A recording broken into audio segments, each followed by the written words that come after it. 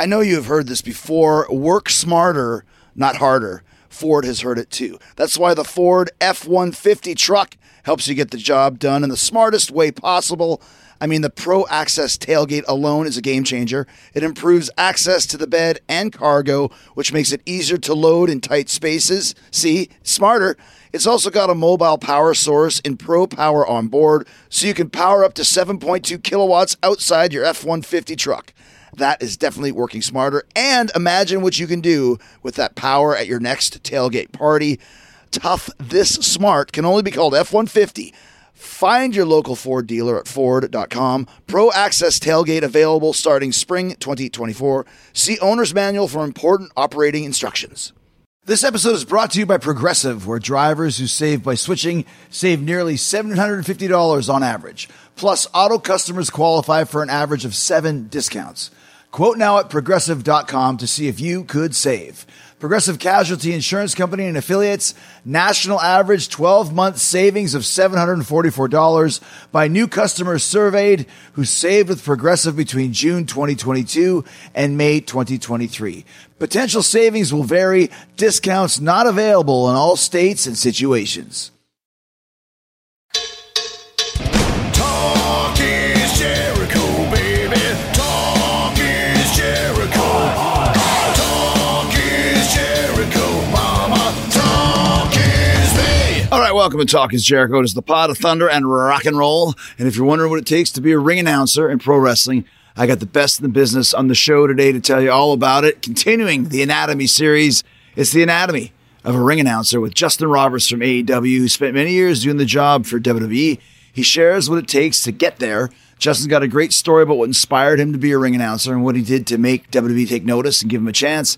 He explains how he landed the job at AEW and the biggest differences between ring announcing for the two companies. He talks about developing his style, the do's and don'ts of ring announcing, and how he handles requests from talent. Justin shares some of his favorite intros and explains how his style changes for live shows versus house shows versus pay-per-view shows. You'll hear what Honky Tonk Man, the Navajo Warrior, and the great late Howard Finkel did for Justin's career in his early days. How a chance meeting with Justin Credible, a.k.a. PJ Walker, started Justin down the path to ring announcing. And what it was like to figure out intros for AEW talent, including Sting, CM Punk, Orange Cassidy, Jay Lethal, and Jon Moxley. We talk about Anarchy in the Arena, Stadium Stampede, and that time the Inner Circle beat up Justin in his hometown at ringside. Plus, you hear about Justin's WWE days, including how he came up with his famous John Cena intro. The Anatomy of a Ring Announcer conversation with Justin Roberts coming up, and so is Chris Jericho's Rockin' Wrestling Rager at Sea, the Four-Leaf Clover. We set sail February 2nd. We're going to our own private island for the first time ever, just outside of the Bahamas. We got a stacked lineup of talent as well. AEW is going to be there, Raven the Band, Quiet Riot, Royal Bliss, Dave Spivak Project. Quarantine's going to be there. Priss, all-female cover band. Kiss cover band. Of course, Fozzy playing 3 shows on the cruise. Comedy, live podcast, live wrestling. Dave Schrader of the Paranormal 60 will be hosting live paranormal experiences and stories. And just announced, Flip Gordon goes straight to the bye as we are getting ready to announce who the 4 contenders are to face Flip to become the inaugural, first time ever, Jericho Cruise Oceanic Champion. Yes, that's correct. The Jericho Cruise Oceanic Championship will be decided on the Four-Leaf Clover as well. We are jam-packed, chock full of fun and entertainment. It's going to be the vacation of a lifetime. There are still cabins left. Go to ChrisJerichoCruise.com and get yours now. All right, the Anatomy of a Ring Announcer with Justin Roberts right here, right now on Talk is Jericho.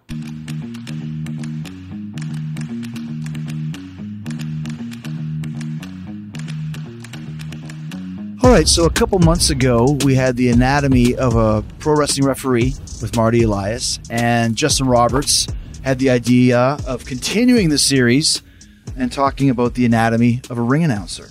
Now, I'm sure there's a lot of things about being a ring announcer that I have no idea about. But first of all, why did you have this idea to want to talk about this? I really enjoyed the podcast with you and Marty Elias, and when he was talking about all the little things that he does in reffing, and you said, oh, I never knew that. Oh, I never knew that. I thought, well, if you're ever looking for another similar episode, there's probably a lot of things that go into like ring announcing that and other divisions too, but things that you just don't think about because, I don't know, we all just kind of do our own little thing and we never explain what we do and why we do it. The thing about ring announcers too is it's very similar to a referee in that you don't notice a great ring announcer. And what I mean by that is you hear the cadence and the intro, and if it's really good, it kind of just background noise as a performer. A really bad ring announcer, you will hear that shit when you're backstage going, oh my gosh, this is awful. So there is a real art to this. It's not just a matter of grabbing a microphone and going, in this corner. I always tell people, and they're surprised by it, that there's an actual science that goes into it, and there's a lot. And when people say, is this person a good announcer or a bad announcer? I can't judge because there's no right way to be a ring announcer. If you think about it like on an independent show, they will take somebody who could talk. You could talk? Hey, do you want to be the ring announcer? And it's like, it's the position you think of probably the least. Because with the referee, they have to have the skill to do it. But for a ring announcer, we just need somebody who could go in there and announce names. And that's how I started. I just did an impression of an announcer and was like, hey, I could do a wrestling show. I could be a ring announcer in wrestling. So, ladies and gentlemen, it's... Kind of put on the weatherman voice. Yeah. Hey, on this side of the country, it's sunny. They used to call on me in school to read out loud, and I'm a big Saturday Night Live fan. So every time I read out loud, I would use a different character. I'd use a different voice. And one of them was an announcer. So when I was trying to think of how to get into wrestling, I'm like, I could be an announcer, and had no skill whatsoever. I trained myself. I'm a backyard ring announcer, I guess. Trained myself. And then over the years, I developed, like the little rules. You don't do this, and you don't do this, and you should do this. And you come up with your own rules that make sense. Like, never do this again. Always do this. Oh, this worked. So there's a lot that goes into it. Yeah, and we'll talk about some of your rules, and I want to hear about it, but just kind of a little bit of a background. So I know you have more pictures than probably almost anybody of you as a little kid hanging out with wrestlers. I wish I had cameras available like that, but when I was a kid. But so obviously you're a huge wrestling fan, and you're not a small guy. I mean, you're fairly tall. You've always been in good shape. Did you never actually think about getting in the ring and wrestling itself? Oh, I wanted to be a wrestler. When I used to meet the guys, I remember talking to the Warlord, and I was probably 14, and I was like, how do I become a wrestler? Anybody I could meet, I would ask how to become a wrestler. And I met PJ Walker, just incredible. And I used to hang out at the arenas, behind the arenas, at the hotel near the arenas, and just talk to anybody that I could. Right. And he gave me a phone number for a guy, and he said, this is my friend, Tony. And this is kind of in the Phoenix area, right? Arizona? This is Chicago. Oh, sorry, Chicago. Yeah. Of course, yeah. So met him at the Clarion Hotel that backed up to the Rosemont Horizon, where I used to meet a lot of the guys. And he gave me his number. He said, Tony, I still have the postcard to this day with his phone number on it. I actually have it memorized, but it's still his same number, so I can't say it out loud. Called the guy up, and I used to call him freshman year in high school, periodically from the payphone in high school. And I'd be like, hey, I want to be a wrestler. And I realized that I couldn't go to New York to train with him because I thought that's how you become a wrestler. You go to New York and you train with this guy, Tony, and then you become a wrestler. And so it turned out that Tony was Tony DeVito, who used to do a lot of enhancement work out of New York for WWF. So I just picked his brain, and he used to answer all my questions, but I just realized it's a lot to become a wrestler. So the easy way to do it is go and put on that announcer voice and announce a wrestling show. And that's what happened. I got to work for Sonny Rogers in 1996.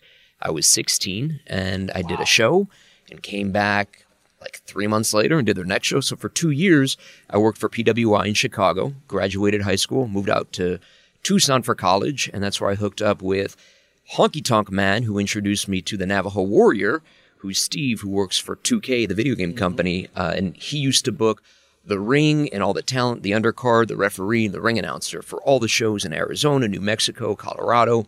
So he got me, he opened the door for me. Do you remember the first match you ever announced? Absolutely. It was a 6-man. I still have the video of the introductions, and it is terrible. Why is it terrible? Again, all those little rules that I've learned over the years, just what to do, what not to do. And approaching the ring from wherever, Illinois. It's very basic. So and like you meant, because once again, I really want to delve into this now. And you might never ever been this detailed before. So what, I know for watching a kid in his first match, you can always see the habits that they fall into and what's bad and what's good. Now, you mentioned you kind of did this nasally type of voice, and you said the things that you now would never do. What were some of the things that you did that first time? Like, was the nasally voice something that you thought was what an announcer should sound like? It was Howard. It was definitely more Howard than nasally. Now that I think about it, like I went and imitated Howard Finkel. Howard Finkel, Because yeah. the following contest is scheduled for one fall. So even that, okay, if you want to get nerdy with me here. The following contest is scheduled for one fall for years has always been what you say as a wrestling ring announcer, right? We were doing a house show in San Jose, California. It was an afternoon show. And I used to take the corded mic and I used to throw it under the bottom rope, slide it into the ring, and in between all 10 matches on a show, that's what I did. Slide the microphone under the ring, get in the ring, pick up the microphone. This next contest is scheduled for one fall. The following contest is scheduled for one fall. So San Jose slid it in the ring after like 4 matches, picked it up, and it's just silent in the arena. And a guy goes, the following contest is scheduled for one fall. And as soon as he said that, I was like, man, I need to switch this up because I sound very robotic. I'm saying the same thing, and even this guy picked up on it. Mm-hmm. So if that gentleman is listening, you are the one that inspired me to change. And if you notice when I do it, sometimes I say the following contest is scheduled for one fall. Sometimes I say this bout is set for one fall, this match. Sometimes if we're doing like 30 dark matches in a day, just to completely switch it up, I'll go, this next particular bout is scheduled for one, just to make it a little bit different because there's no right or wrong way of doing it. There's no manual that comes with how to be a ring announcer. In fact, I'm very curious how people, training schools always say, we'll train you to be a ref, we'll train you to be a ring announcer. I'm very curious how wrestling schools train you to be a ring announcer because no one really knows. There's such an art to it, and it's all small things. Mm-hmm. As you know from being a wrestler, you do all these little things, and that's what makes you special. Right. Obviously, big things too, but it's all things. Little What things. makes a good worker great. Yeah. I've always said that. All little things, just subtle little things like that. So if you think of, and I don't know if this is jumping ahead, but even in my ring introductions, there are little things that I do. And I always say, like, this is never about putting myself over. It's always about doing something to make, as a ring announcer, your job is to enhance the wrestler's introductions, to enhance the wrestler, to give the wrestler the appropriate response. If you're a big heel, when I introduce you, I want to give you the big heel feel. If you're a big baby face, I want to do whatever I can to enhance your entrance and to make your introduction give that reaction of a big baby face. Not saying that people are going to cheer or boo because of the way I say your name, but I'm not going to go against the grain and give you a giant babyface introduction if you're a heel.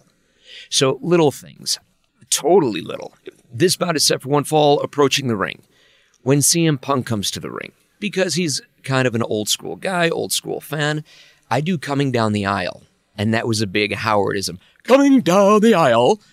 So for Punk, he gets coming down the aisle. Also on Punk, when I introduced Sky Blue, who's from Chicago, Illinois, Sky Blue. I grew up in Chicago. That's how I always said Chicago. Punk, with his Chicago accent, has always said Chicago. When I introduce him, coming down the aisle from Chicago, Illinois, it's little things. When I'm introducing Sting, everybody's waiting to hear, this is Sting, right? That's somebody else's introduction, and I don't want to take that away. Whose was that? Capetta? That was Capetta. I'm trying to think, like, or Penzer, I know maybe? Penzer did it, but I think Capetta started that, right? So I don't want to take that away from Sting. I also don't want to steal Capetta's thing. I want to pay homage to that. So when I do it, I want to go into this as Sting, but you don't give it to them right away. So I just came up with my own, this, and the crowd's expecting is Sting. And you go, is the legend. This, and they start to pop, is the icon. This is, and then you get there. And I'm not saying they're popping because of my introduction. You're building it. I'm giving the appropriate introduction. Right. It's the famous Kiss intro they still use this day. You wanted the best. You got the best. The hottest band in the world, Kiss. Now, on Alive 1 and Alive 2, that is a standard classic moment. I've heard them now, obviously it's 40 years later. The cadence is not the same. You know what I mean? You wanted the best. You got the best. And I want the other guy. You wanted the best. Here's another one. I just saw the Stones last week in Hyde Park, and I've seen the Stones a dozen times. One of the greatest intros of all time. It's only 5 words. 6 words. Ladies and gentlemen, The Rolling Stones. That's their intro.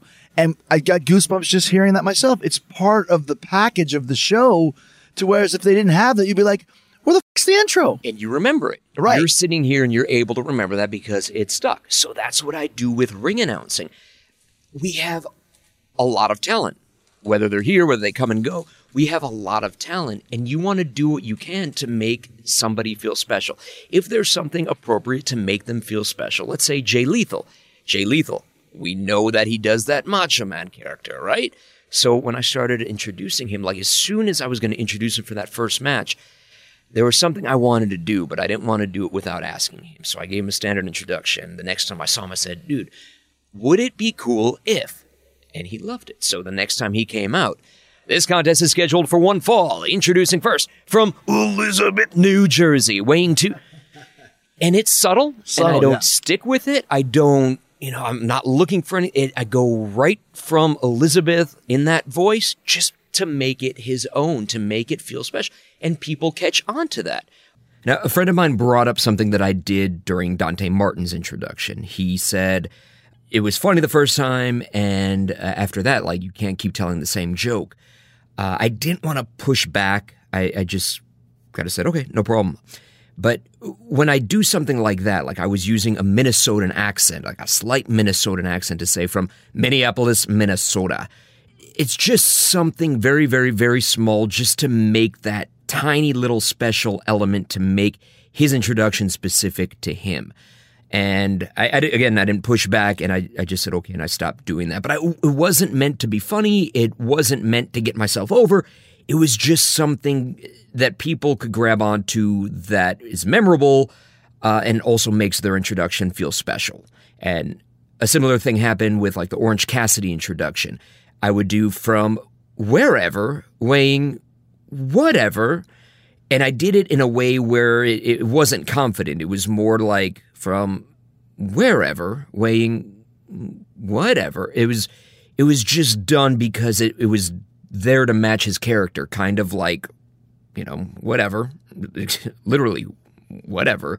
So same friend had brought that up and said to make that more confident, which I had done it the original way just because I thought it matched his character more, but I listened to my friends who listen to the small things like that, and I just try to make any announcement I can special for anybody I'm introducing, and my hope is that somebody feels something on an introduction, and it makes it part of a character's entrance.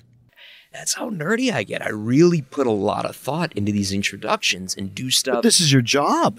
Yeah. Howard Finkel was the same way. And obviously, in pro wrestling, Howard Finkel's the most famous ring announcer of all time. Sure.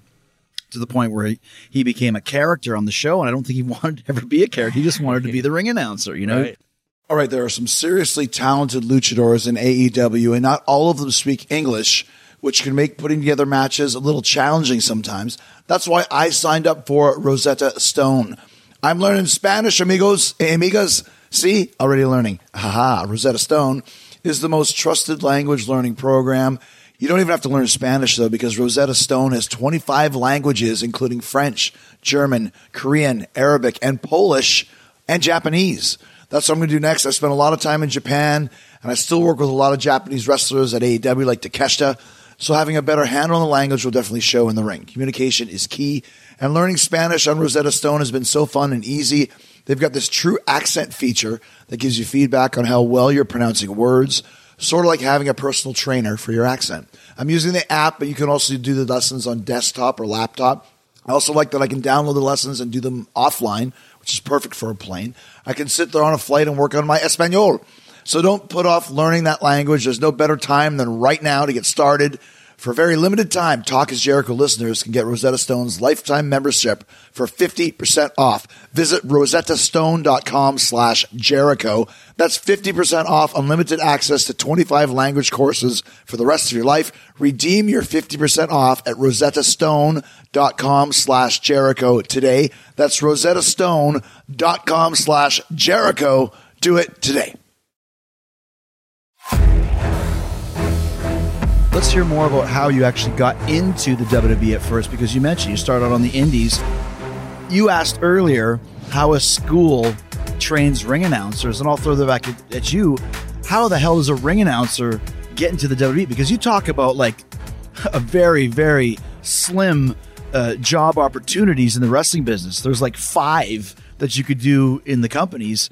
How did you get into this big time position? And I tell people all the time, follow your dreams. Everything is possible. Because if I want to be a ring announcer for WWE, you know, at the time, there was WWF and WCW. That's all I wanted to do. I wanted to work for one of those 2 companies. WCW shut down. So it was just one company. And I never gave up. I never changed it to anything else. That's what I wanted to do. That was the goal. So I wrote a book a while back, Best Seat in the House, Your Backstage Pass Through My WWE Journey, and I tell the full story. But the quick story, I made them crazy. Every time I worked independent shows, and I worked for a promoter named Dale Gagne. He was running shows under the AWA banner. The Gagne, of course. Lots of stories about that, all very entertaining. So he was running these really big shows. In fact, we would draw like 5,000 people, and I mean, maybe the event was called SummerSlam, but still, it's Pine Bluff, Arkansas, and it was our version, I guess, of SummerSlam. But there were big crowds, and so every time I worked these shows, Sergeant Slaughter would be on there. There would always be guys who actually worked for WWF or WCW. I would always update my demo and my resume and always send new footage to WWF and to WCW. I drove Terry Taylor crazy in WCW. I drove Kevin Kelly crazy in WWF. So I constantly sent out my video, my resume, would reach out to them every few months just to follow up. And eventually I was emailing an address that may or may not have gone to Kevin Dunn. I didn't know because I never got anything back.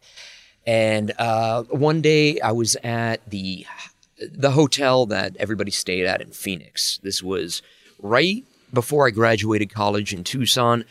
Was doing an indie show in Prescott. And what year are we talking? This is 2001, 2002. Oh, wow. Okay. So we were outside the hotel, had just worked an indie show for AWA in Prescott. Sarge had gotten us tickets to go to the WWF show in Phoenix, and we were at the hotel to see Sarge before the show. So I see Kevin Dunn, who I recognize from Tough Enough, because where else would you see him and know what he looked like? You wouldn't know, yeah. Right. You heard the name. And he walked up, and I said to my friend, I go, should I go say something? And my friend said, no. And this is my friend Danny, who's wrong about everything. And then Dale from AWA was across. He goes, absolutely, go up and say something to him. So I ran up to the door, and I introduced myself, and I said, excuse me, I'm a ring announcer. My name is Justin Roberts. He goes, yeah, I know who you are. Maybe one day we'll get you in the ring and see what you can do. And that, to me, was like, okay, cool. So he had seen your stuff. Yeah. He had, I mean, I don't think he would have. Yeah, he wouldn't say, I know who you are or whatever it is, or seen your stuff. So he must have seen something. And from that day on, caller ID was still kind of a new concept. And I would check my caller ID constantly, like, oh, did they call? Did they call? And I graduated from U of A and immediately moved to Scottsdale right after that, the next day. And the first thing I did was pull out my computer and send an email again to this address that may or may not have been Kevin. And the next day, I got a call from a Stanford number, and it was a voicemail saying, hey, this is Sue calling from WWF. We want to give you a tryout. Give us a call, whatever. And I picked up, it was like a Friday afternoon, and I didn't want the office to be closed. I didn't want to like miss out on this opportunity, have to wait till Monday to find out what was going on. I picked up the phone like 3 or 4 or 5 times it took me to pick up the phone and dial the number correctly. Like, You're nervous. I couldn't type. Yeah, I was so nervous. So I called up, and it was Sue, who was Kevin's assistant, who was like, I always said, like my guardian angel for all the years there. She's awesome. What's her last name? DeRosa. Yes, you're DeRosa. DeRosa. And she was just the greatest. And she had said, hey, we've seen your stuff, and we want to bring you out for a tryout. And we're going to fly you out to California. It's going to be Oakland on a Monday and then Sacramento on a Tuesday. And that was it. Like, I was so excited. I watched Rudy because that to me was like the epitome of, wanting something and just always looking on the board to see if your name's on there and just following your dream and making it happen. To me, whether I got in the ring or not, just getting the tryout, that's all that I really wanted. So I love how you watched Rudy. That's yeah, great, by the way. that was it. So Rudy, I watched Rudy that day, called my parents, told them, and that's how I got in. I mean, it's different for everybody. Everybody's got a different story. I feel like the majority of the people who get in now as a ring announcer, like it wasn't necessarily people who wanted to be a ring announcer. It's like, hey, I want to do this. Hey, can you talk? Do you want to be a ring announcer? And, you know, they kind of fall in. So it's different for everybody. Reese's peanut butter cups are the greatest, but let me play devil's advocate here. Let's see. So, no, that's a good thing. That's definitely not a problem. Reese's, you did it. You stumped this charming devil. So who was the ring announcers when you got there? Because WWE usually have, I'd say 3 or 4 on the roster at any given time. Sure, it was Chimmel, Tony Chimmel, who was doing SmackDown. It was Lillian, who was doing Raw TV. And it was Howard, who was doing the Raw house shows. Okay. So And Jonathan Coachman sometimes would do the But house you shows go in there, and how does the roster welcome you? Like, obviously, you become part of the team, but at first, are you just another guy? Do they even acknowledge your existence? What do the other ring announcers think? Because there's always like that, especially at that time, this kid's going to come steal my spot, you know? Yeah, you don't know. So I met Lillian for my tryout, and she was the one who was prepping me and teaching me what I would do. So it was this kid, what's his name? John Cena. It was this kid, John Cena, who was getting looked at with Shelton Benjamin. And what year is this? 2002? This is 2002, June of 2002. That's amazing to me. Yeah, it was right after I graduated college, and Cena and Shelton Benjamin were just getting started. So it was going to be that match for the Monday, that match again for the Tuesday, and it was also going to be the WWE debut of, what's that guy's name? Oh yeah, Rey Mysterio against Funaki. Wow. So those were the 3 matches that I did in the 2 days. So while I was talking to Lillian, she said something about Howard, and I go, oh, so he's here. Let me tell you about my history with Howard. And then went into stories about how I used to call Howard since I was a little kid. And call his phone? I used to call Howard at the office. So how did you get Howard Finkel's number at the office? So Howard worked for the WWF magazine. I was a subscriber, and I used to always read like the index where it showed everybody who worked in the magazine. And Howard was the one name that I recognized, and there was a phone number to call. On top of that, I did have a friend from junior high named Brad, whose mom somehow had the 800 number to Titan Towers. So between that and just using the payphone once again at school, I used to call the office and ask to talk to Howard Finkel. Hi, is Howard Finkel available? This is Justin from Chicago. And I just used to call and ask him silly wrestling fan questions. Would he actually get on the phone? Yes, every time. Hello, Justin? That shows the character of Howard that he would Yes. talk. I would never do that. Yeah. It especially now, like you remember that and you want to do that for other people, but because it's so easy now to ask us at shows or to message DM you, somebody on Twitter, but actually calling the office. Yeah. The guts that it took you to call, and then once he answered, stay on the phone. Yeah. He always took the time, and I thanked him to the final conversation him and I had. I know you're going to say yes. Do you remember any specific question you asked Yes. him? Is it true the Bushwhackers are turning heel? Because I used to read all these wrestling. I read anything wrestling, from the magazines to Alex Marvez's wrestling column to Blackjack Brown's wrestling column. So Jack Brown. I subscribed to the Torch, like anything I could get. Any friends that I talked to who knew people or knew news, you know, you're always trying to find out what's the latest news. Mm-hmm. And I would call Howard and be like, is this true? Is this true? And man, I was the most annoying kid. And he took the time for me, and I never forgot What that. did he say when you asked him if the Bushwhackers are turning heel? No, they're not. I don't believe so. And no, and he was always honest. He never messed with me. And one of our last conversations as a fan calling him, but before that, there was a softball game, a fundraiser for, it was media versus the WWF before the softball game, before SummerSlam 94 in Chicago. And it was like Mancow and all those guys were behind it. And so I went there, and that's the first time I got to meet Vince and get my shirt signed. And all the guys were just there and approachable. And I approached Howard and said, hey, there's something called Outthink the Fink that was on Radio WWF. Right. So if you could stump him, the idea would be trying you to win a stump him. T-shirt. You win a T-shirt. And I outthink the Fink, which is unheard of. But I asked him the back of what's the number on the back of Nails' uniform? And he didn't know. It's 902-714.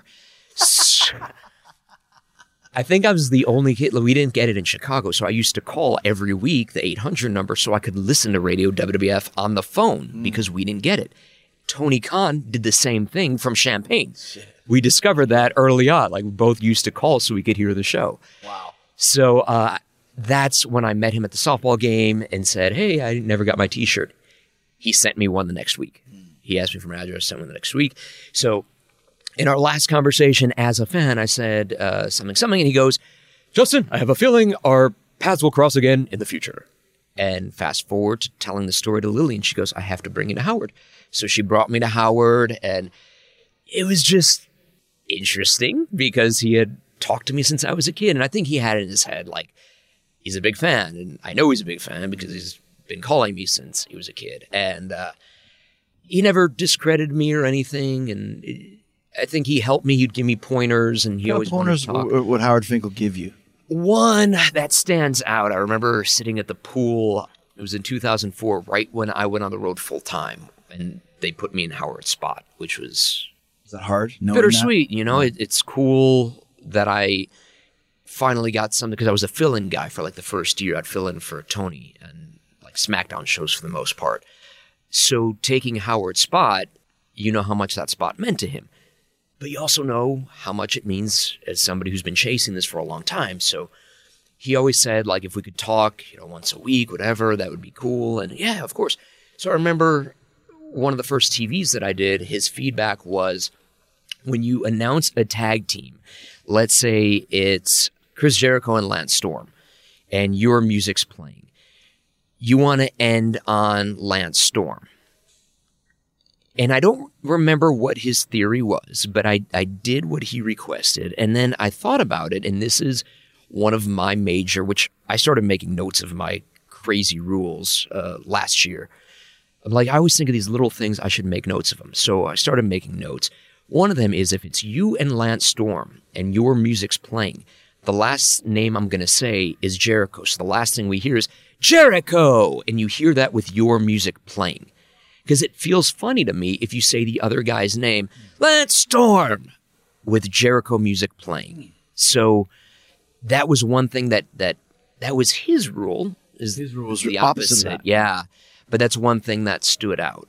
And then, you know, little by little, and that's kind of what developed me as an announcer, not only for ring announcements, but also things to do and not do around the ring. You pulled me aside in 2004 and gave me some notes of something that I did at a house show. I did. Yeah, and it's something that I never thought of, but that's how you learn. And it's all little things in every department. What notes did I give you? Something about you came up to me and did something, and my reaction wasn't as much of a selling, and it should be more of a sell like this.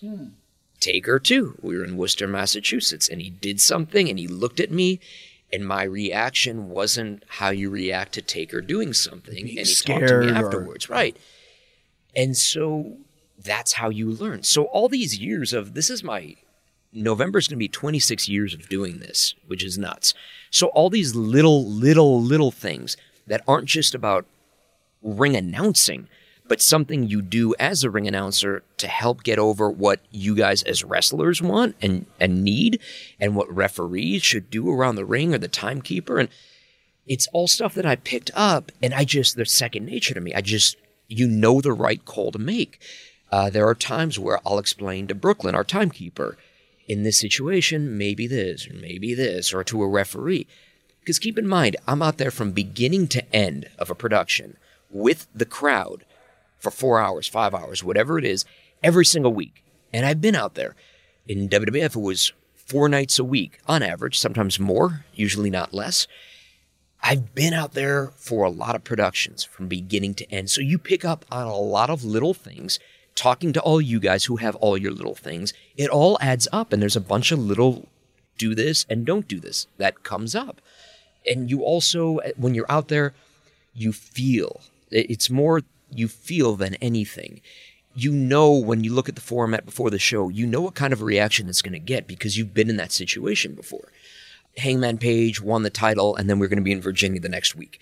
And we had a production meeting, and a lot of times I tried not to say it because there's a lot of little things that I think of because I've been in these situations so many times. So you could feel the reaction before you even get in front of the crowd and know. And I felt strongly about it. I think I texted you in the middle of this one. I've done that a few times where I text you like, hey, just to gauge to see if you think it's something I should bring up. And I went to Tony and I go, I've been in this situation a bunch of times. If we start the show and this crowd, Virginia, it's his hometown. He just won the title. He's a big baby face. People are excited to cheer for Hangman Page. If we start the show with his music playing, we don't give it the chance to build.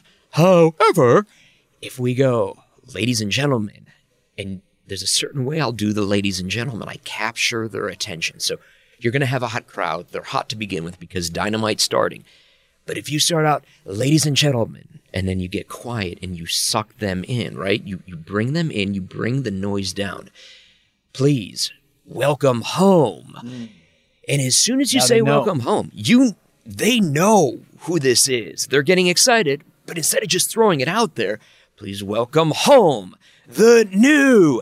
And you give them a chance. Instead of just hitting the music and letting them come, you let it build and build and build. And the more I say, the more they're confident they know who it is. Hangman Adam. And by the time the music hits, everybody is up. Everybody goes crazy. That's great.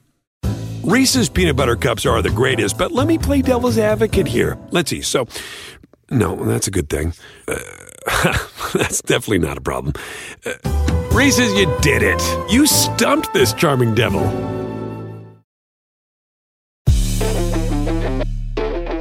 It's something that you did too. One thing I like, because you have the confidence of 26 years of experience, and you do throw out ideas, and you had one. Was it Anarchy in the Arena? Absolutely. What was the idea that you had for that? It was really good. So I came to you, and again, you get these things, and they're so, I think about all these little things in my head, but I'm going to pitch it to you now, and I have to give you a condensed 5-second pitch, right? Because you're busy. You're doing a million things. So I leave out a lot of the details. I go to you and say, hey, we've got the show, and in an AEW show, we have phenomenal matches. Every match is a killer match. So with you being, what were you like, 10 out of 12? I think so, yeah. We were right near the end, yeah. So I like to set the tone in everything I do. You have to set the tone, make something feel special. And they're all special, right? But because of what you guys were going to do, and I didn't even know the specifics on what you're going to do, but knowing you were involved, knowing the general idea of what the match was, I said, hey, I want to set the tone and do something to kind of just go lead the crowd to where you're going to go with your match. Take them there to just get it started, right? And I said, I want to start out like nerdy introduction, nerdy professional ring announcer, but then I want to say this and make it a little bit what I wouldn't normally do just to, and you kind of thought about it and you go, yeah, okay, cool. So then I went to somebody else and said, hey, can you just run it by Tony just to make sure he's cool with it? I just wanted to, I didn't want to ask for forgiveness. I wanted to ask for permission, you know? So the idea, now I'll explain it to you, what all went into it. The idea is I want to get their attention. Ladies and gentlemen, again, they've been sitting through a lot of matches. They've seen a lot. But now, ladies and gentlemen, you suck them in with that. The arena was dead silent. And then I looked like I forgot what I was going to say. Like I forgot my lines, right? And in AEW, I don't have lines to remember because I'm not handed a script. I'm not memorizing a script each week. I get to make up my own announcements every week. I have total freedom to make up my announcements. Ladies and gentlemen, suck them in. It's quiet now. Looked like I forgot what I was going to say. Now it's uncomfortable because usually you see me for a quick second. If you see me and I go right into it, it's a machine, you know, it's really quick. Now it's uncomfortable. Now, if you're watching at home and you are on your phone, now you look up because it's just this awkward silence. So it's uncomfortable. You go, did you forget what you're supposed to say? Like, you know? And then I just kind of shrug my shoulders and go, this shit's about to hit the fan. This is anarchy. And you say that, and it's that moment of you go from uncomfortable, did he forget what he was going to say, to, oh my gosh, because you've never heard me swear Right. in a ring announcement before. I've never done that before. And you're also setting the tone for and we didn't know at the time, but looking back on the chaos that was about to Yes. ensue, you were like throwing your hands up in the air too, like, I don't know what the hell's going to happen, but it's going to be crazy. Maybe you didn't know it, but I knew it without even knowing it, without knowing what was going to happen. I knew that's where we were going. So the way I look at it is we're on a train and I reached over and I grabbed the wheel and I took it and I took us off the tracks because I knew that's where It's you going guys there were anyways. heading. Yeah. So it got like a pop as I did it, but I didn't sit and wait for the pop like, haha, that's fun, because it wasn't about that. This is anarchy in the arena. And the crowd popped and the music hit and then the baby faces came out and it was just chaos with the music playing and it was such a cool start the way you guys had Really, it. but yeah, we added yours was the cherry on top. It set the tone. And that's what I do in ring announcing, which I don't know if I always did that in WWE. I think being here and having full creative freedom in ring announcing to do what I do, I think that helped me with the nerdiness of this and analyzing It's this interesting psychology. interesting to me, not to interrupt you, but keeping on this course, that we talk about the creative freedom that we have in AEW, and you have it too, even as a ring announcer. So you were I have a promo tonight, and there's no script. I was just thinking about it as we were talking. There's no script, but I know what I'm going to say because I have it in my head. But you were given a script even in WWE as the ring announcer. What does that mean? Because to me, it's name, weight, birthplace. So it was those, ladies and gentlemen, please welcome tonight's guest host of Monday Night Raw. Gotcha. Whatever. Or this is a 3 stages of hell match. In the first stage, this, and this. In the second stage, Gotcha. this. And there were times where I went to Vince and said, would you mind if I make this a little more...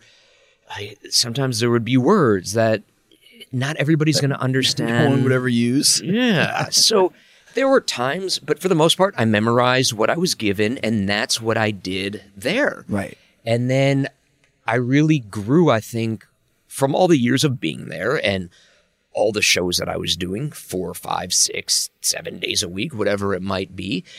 But leaving there, and I did a few indie dates where, again, they didn't tell me what to do with those shows. So I was able to do what I knew the right thing. And you get to like psychology. I don't know if many ring announcers use psychology in their ring announcements, but that's what I'm doing from the beginning of the night to the end of the night using psychology, which brings me to chapter 2, WWE.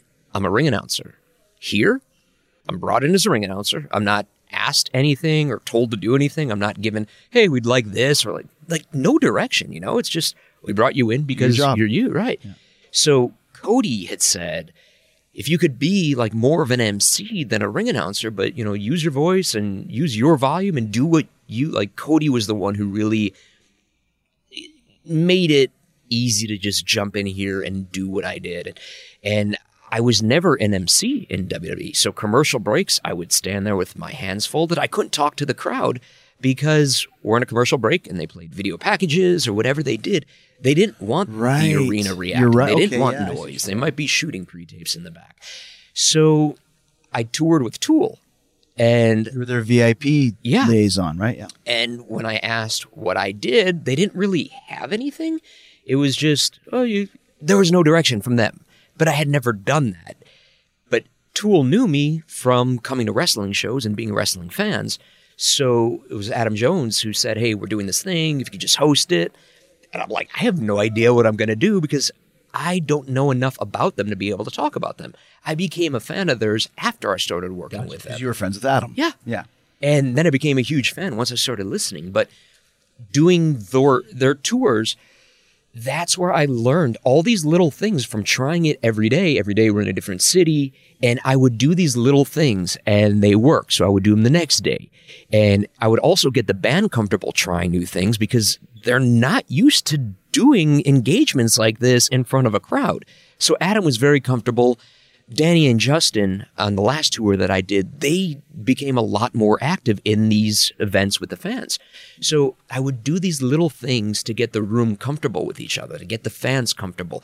And that way it would make it easier for people to raise their hands and get involved. If you just show up and you sit there as a fan and you watch, you're still uncomfortable. But if we do these things before the band comes in, where are you guys from? And tell these stories. It was just so, everybody was so comfortable with each other. By the time the band came in, everybody were like one big group. We weren't strangers. So everything that I did on the Tool tours, that's what I do now in What are commercial some of the breaks. things you do now during commercial break?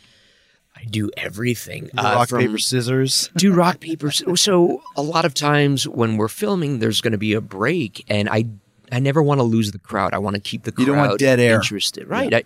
I want the crowd having fun because I know what it's like sitting in the arena because I'm sitting in the arena. I'm With a fan. them, yeah. I am one of them. I am a fan.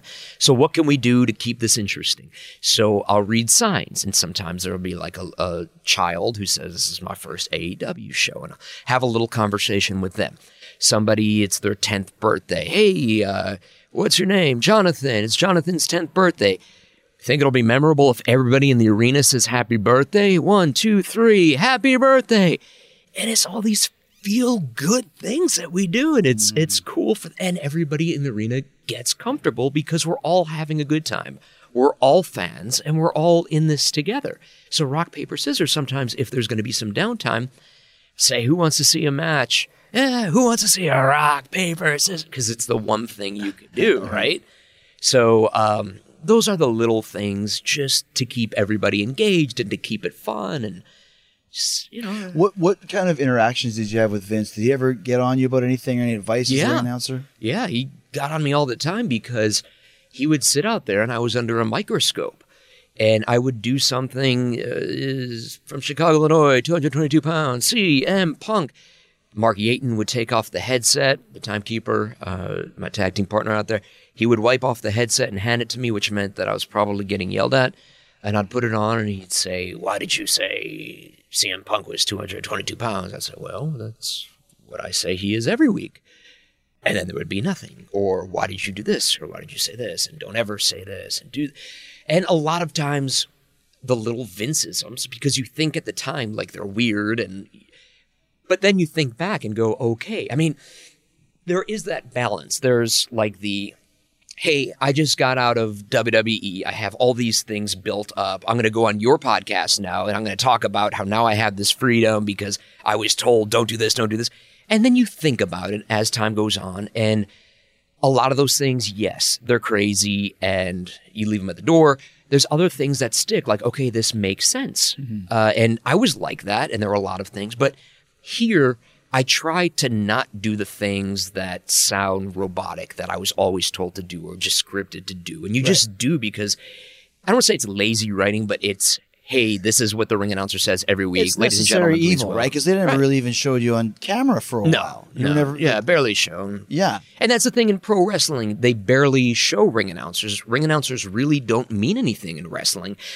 And I realized that when I went and did Muay Thai and when I did World Arm Wrestling League, like everything that I did, CBS Boxing, all these events that I did after WWE, I realized wrestling ring announcers don't get respect. They're kind of there. They're a prop, which I do think I'm here as a prop and I like to lay low. But when I need to set the tone for something or make something feel special, that's when I do something out of the norm. But otherwise, I am a prop. And that's what I tell guys all the time.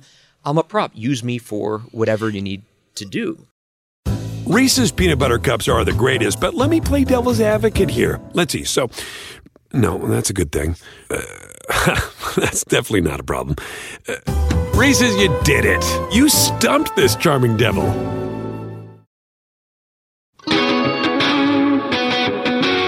Let me ask you this. So, still talking about WWE, we can talk about AEW as well. But for WWE, I'm thinking WrestleMania, stadium show. Is there a different way to announce a WrestleMania show than there is a Sunday afternoon in Poughkeepsie? I always thought so. And again, you go back to how Vince thinks versus how I think. And I got called literally out of the ring before we did the biggest Royal Rumble in history in Boston.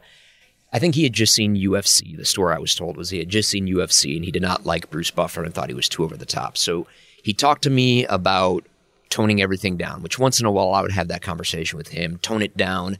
Don't give Sabu that big introduction. Don't give John Cena that big introduction. Don't give The Undertaker the big... And it's like, I didn't do it for everybody, but I did it where I needed to make something feel special. And it was always something that was built organically. The John Cena didn't happen overnight. It was from doing it at house shows, doing it at TVs, and over time, it's just something that built up. And this is how you would announce John. Yes, it was a big introduction, right? It was special for John, and John was the top guy. And he called me into his office right before this Royal Rumble, and I go, so you want me to introduce John and Undertaker and everybody the same way that I introduce everybody else? Funaki and, Yeah. whatever, yeah. And he said, yeah. I said, okay.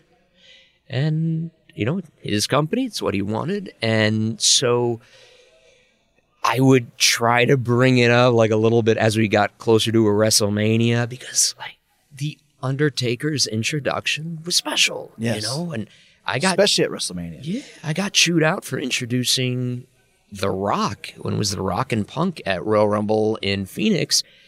He's The Rock. He's the biggest name in entertainment and in wrestling. And I was so proud of that introduction too. I announced Rock in 2000. I think it was in 2000 at a Bally's grand opening when I was doing the AWA stuff. We did an appearance with The Rock. So I got to introduce him at Bally's in 2000, and here we are in 2013 or whatever it was. And I want to give him an introduction, and Vince didn't like that. So yeah, I personally think for bigger events, you want to go big on those. What's the biggest match you ever announced in WWE? Biggest match, I'd say my biggest announcement in WWE was Brock beating Taker for the streak. Oh, you were on the call for that. That was the biggest announcement I ever made that got the smallest reaction. Ah, interesting. Yeah. Because no one wanted to see it. It was an uncomfortable feeling. The bell rings, no announcement. Did you know what No, the finish was? No my one knew. stomach dropped. I thought I think it was Chad who was reffing. I thought either Chad or whoever's reffing made a mistake or Mark made a mistake. Like I was just in doubt. And so it was very uncomfortable. And then I get a cue a minute later and I go, the winner of this match, Brock Lesnar. And it was just an uncomfortable announcement, but the ending of the streak would be normally a big announcement. Sure. And it got, just because everybody's jaws were dropped, there was like oohing and eyeing. It was, people weren't cheering. They weren't, it was just everybody, including myself. Disbelief. Disbelief. As far as the biggest match, maybe Cena Rock at WrestleMania or Taker Shawn I had a really good run. I announced a lot of really big matches that were awesome. So all those. So as we start to kind of wind down a little bit, let's talk a little bit more about your lists of do's and don'ts as a ring announcer. You don't have to go to all of them, but what are some of the main ones? I think a big one to do is Chris Jericho is a big baby face, and we're in Chicago. And you're working a local, Johnny Appleseed, who's from Chicago. I'm doing everybody a disservice if I introduce him from Chicago. Because now people will get behind him. And Just because he's the local boy. even though you're a big baby face, because he's a local guy, he'll get sympathy, like all these things that he wouldn't get if he didn't get that announcement. So I think the biggest is never introduce the local babyface's opponent from that town if they're from there. Little things I do if somebody's from the same hometown, or if you're a heel, if we're in Winnipeg, Manitoba, and you're a heel, typically, unless we make a big deal out of you being from there, I'm just going to say you're waiting. I'm going to skip over your hometown for that one. So a lot of times I make minor modifications. Last week, we were in Rochester, New York, which isn't Long Island, but Tony Nese was working Orange Cassidy. And I didn't want to say Strong Island, New York, because some people might catch on to New York and get behind him, but he's working Orange Cassidy. So I don't want to do anybody a disservice. So that's my biggest one. A lot of times in AEW, guys have come up to me and said, hey, can you announce my hometown like this? And I think to myself, okay, and I'll always hear everybody out because I appreciate anybody who comes up to me. That means they're really trying.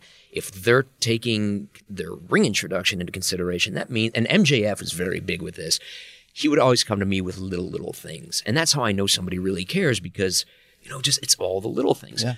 So a guy was like, hey, can you announce my hometown like this? And I go, well, he's a heel. I said, is it like a rival to where we're at today? Because I didn't think it was. No, not really. I just think it would sound cool if you said it like this. And I have to explain every little thing I do. There's a reason behind it. A guy came up and said, hey, can you announce my name more like this? I said, well, the reason I do something spunky for you as it is. And the reason I do it is because you're a heel and you get this kind of reaction. And so to match that, I do it like this. But eventually, I guarantee you're going to be a baby face, and it's going to change into this. And I guarantee you're going to be a big baby face, and it's going to grow into this. And if you do that now, the reaction, the introduction that I give you, I try to match the reaction that it's going to get, because you don't want to give this big baby face announcement of your hometown to a heel who's not going to get that kind of reaction. I'm doing you a disservice. I'm doing the crowd a disservice. I'm doing something to help magnify what you want to get and what you're going to get. Right. So little things like that. If guys come up to me with requests, I'll always take into consideration. But there's a lot of times the requests just there's a reason for it. There's a reason behind every little thing I do. Let's talk about the few times you've had to do physicality. Because once again, anybody that's in the ring is fair game when the time is right. I know we did something once in Chicago to get some heat, beat up the local. Like, are you from Chicago? Yeah. What high school did you go to? Wherever you said, Glen Olden Heights or whatever. Is that something that you've always been prepared to do? Is it something you just take into account and say, I got to do it? Does it bother you when you have to be involved in that respect? I'm happy to do anything I can for the show, right? I'm a prop, and anything I can do to help whatever the guys want to do or the company wants to do, I'm there for it. The only real downside to that, and as a kid who wanted to be a wrestler, like, oh, that's awesome. But the downside is you have to go from whatever happens to being back in the ring, whether it's later in the show or the next week, as a straight ring announcer, prop, professional, there to be a ring announcer. And then there's that awkwardness. So I get choked out and beat up by the Nexus. And now, every time Daniel Bryan comes to the ring, first they're like, they would chant that I got him fired. Right, because he was choking you with your tie, and because of the choking element at the time, that was a no-no, so he got fired. He got fired for it. Even though I shook his hand, it was very happy, and everybody was happy. You had nothing to do with it. Yeah. And we talked right after it happened. Everything was cool, but the fans in every arena at every house show for the next 2 months, every time I came out, they booed and chanted his name. And as they're chanting his name, I'm like, I like him too. So it just makes it uncomfortable, like, going forward. So when you guys, the Inner Circle, beat me up, it was a bit uncomfortable every time I was in the ring with you for the next month or so after that, until people kind of forget about it. So always happy to do it, but it's like, don't forget, I have to go back to being a ring announcer who doesn't, I don't want to have like a weird thing every time you guys get in the ring. I just want to be the ring announcer and be the prop. And if you want me to say something funky in your introduction or, get the crowd going with this, I just want to be able to do my job, so to speak. Well, when you're in the ring, a lot of times, and you can tell me, like, what's like, everyone tries to flick you in the balls or something. Has there been a time when someone got you like that when you were in the ring and someone got you? I was conditioned, like in WWE, I would just always stand with my hands folded in a certain spot. Just. But anything though, would anybody get you? Have you ever had anything poured on you, or has anybody ever pulled a rib on you when they got? In the ring Umaga used to mess with me every night. He would make me run. It was funny. I forgot all about this, and I have like themes on my phone because I always collected entrance themes since I was a kid. And one day I just hit shuffle on my phone, so it was playing everything. And Umaga's music came on. And as soon as it came on, it took me back to being in the arena, and he would come down with Armando, and he would chase me every night and try to get my shoes. And I completely forgot about it until I heard the music, and then I immediately texted Armando, or we went to dinner, and I was telling him about it. But yeah, he used to do that. There were especially back then in that era, there were like the SmackDown era, there were a lot of guys that would do stuff. And a little more bullying back then, right? Yeah. Now in AEW, obviously, you mentioned a little bit more creative freedom, but you always have aspirations. Like as a ring announcer, I mean, as a referee, sometimes you're doing the ring setup, the ring crew. You go grab wrestler A and bring him to the office. Is there any stuff backstage that you do? I know you're now in the production meetings, and you have been for a while now. That's a great question. I love producing. Again, being in the arena, even now, like 4.5 hours each week, 1 day a week, being in the arena from beginning to end and just knowing and feeling crowd reactions. You and see everything. You're the one guy who's out there the whole show. Everything. And there are times, so I'll let you in on a secret, which isn't a secret to you because you found out the hard way. I have a special microphone that nobody uses because we don't want to throw anybody off. So there's always a spare if anybody needs a mic, like, use that one. I have a button on my microphone, and if I press that button, I could talk to the truck. So the idea of having an IFB, so I have an earpiece to hear the truck and get direct communication, which I didn't have in WWE, have that now. It's a lifesaver. It's a game changer. But having that button on my microphone, Greg Werner got me that button, and it is the greatest thing ever. So there are times where, because we have an awesome production team, and they're doing a million things. And there are times where somebody might call for me to do something, but it's just kind of on autopilot. And because of the unique situation, I know that it might not be what they really want to do. And I could press that button and go, are you sure you want to do this or you want to do this? We had a situation a couple of weeks ago at our pay-per-view where they didn't call for something, and I knew that it needed it. I knew that this announcement needed to be made. And I pressed my button and go, I'm ready. And that's my, like, in case they got busy with something else, like, I'm ready. And they go, oh no, we're going to do this instead. I go, I think you need to do this. And he goes, okay, go. And I did what I thought was right to do in the moment. And then we talked about it afterwards. And he was like, yeah, I'm glad you did that. Thank you. I produce by ringside, unofficially. I'm not here as a producer. I'm not told to produce. But there are things that I do because, again, what we were talking about, things that you told me, things that Taker told me, things that Shawn Michaels told me in the middle of a match, don't ever do this or do this. I'm sharing that with everybody because I want to help everybody here. I want us to be the best possible, right? So I'm at ringside kind of producing unofficially, and not that anybody's told to listen, not that I should be telling people what to do, but just we're on live TV.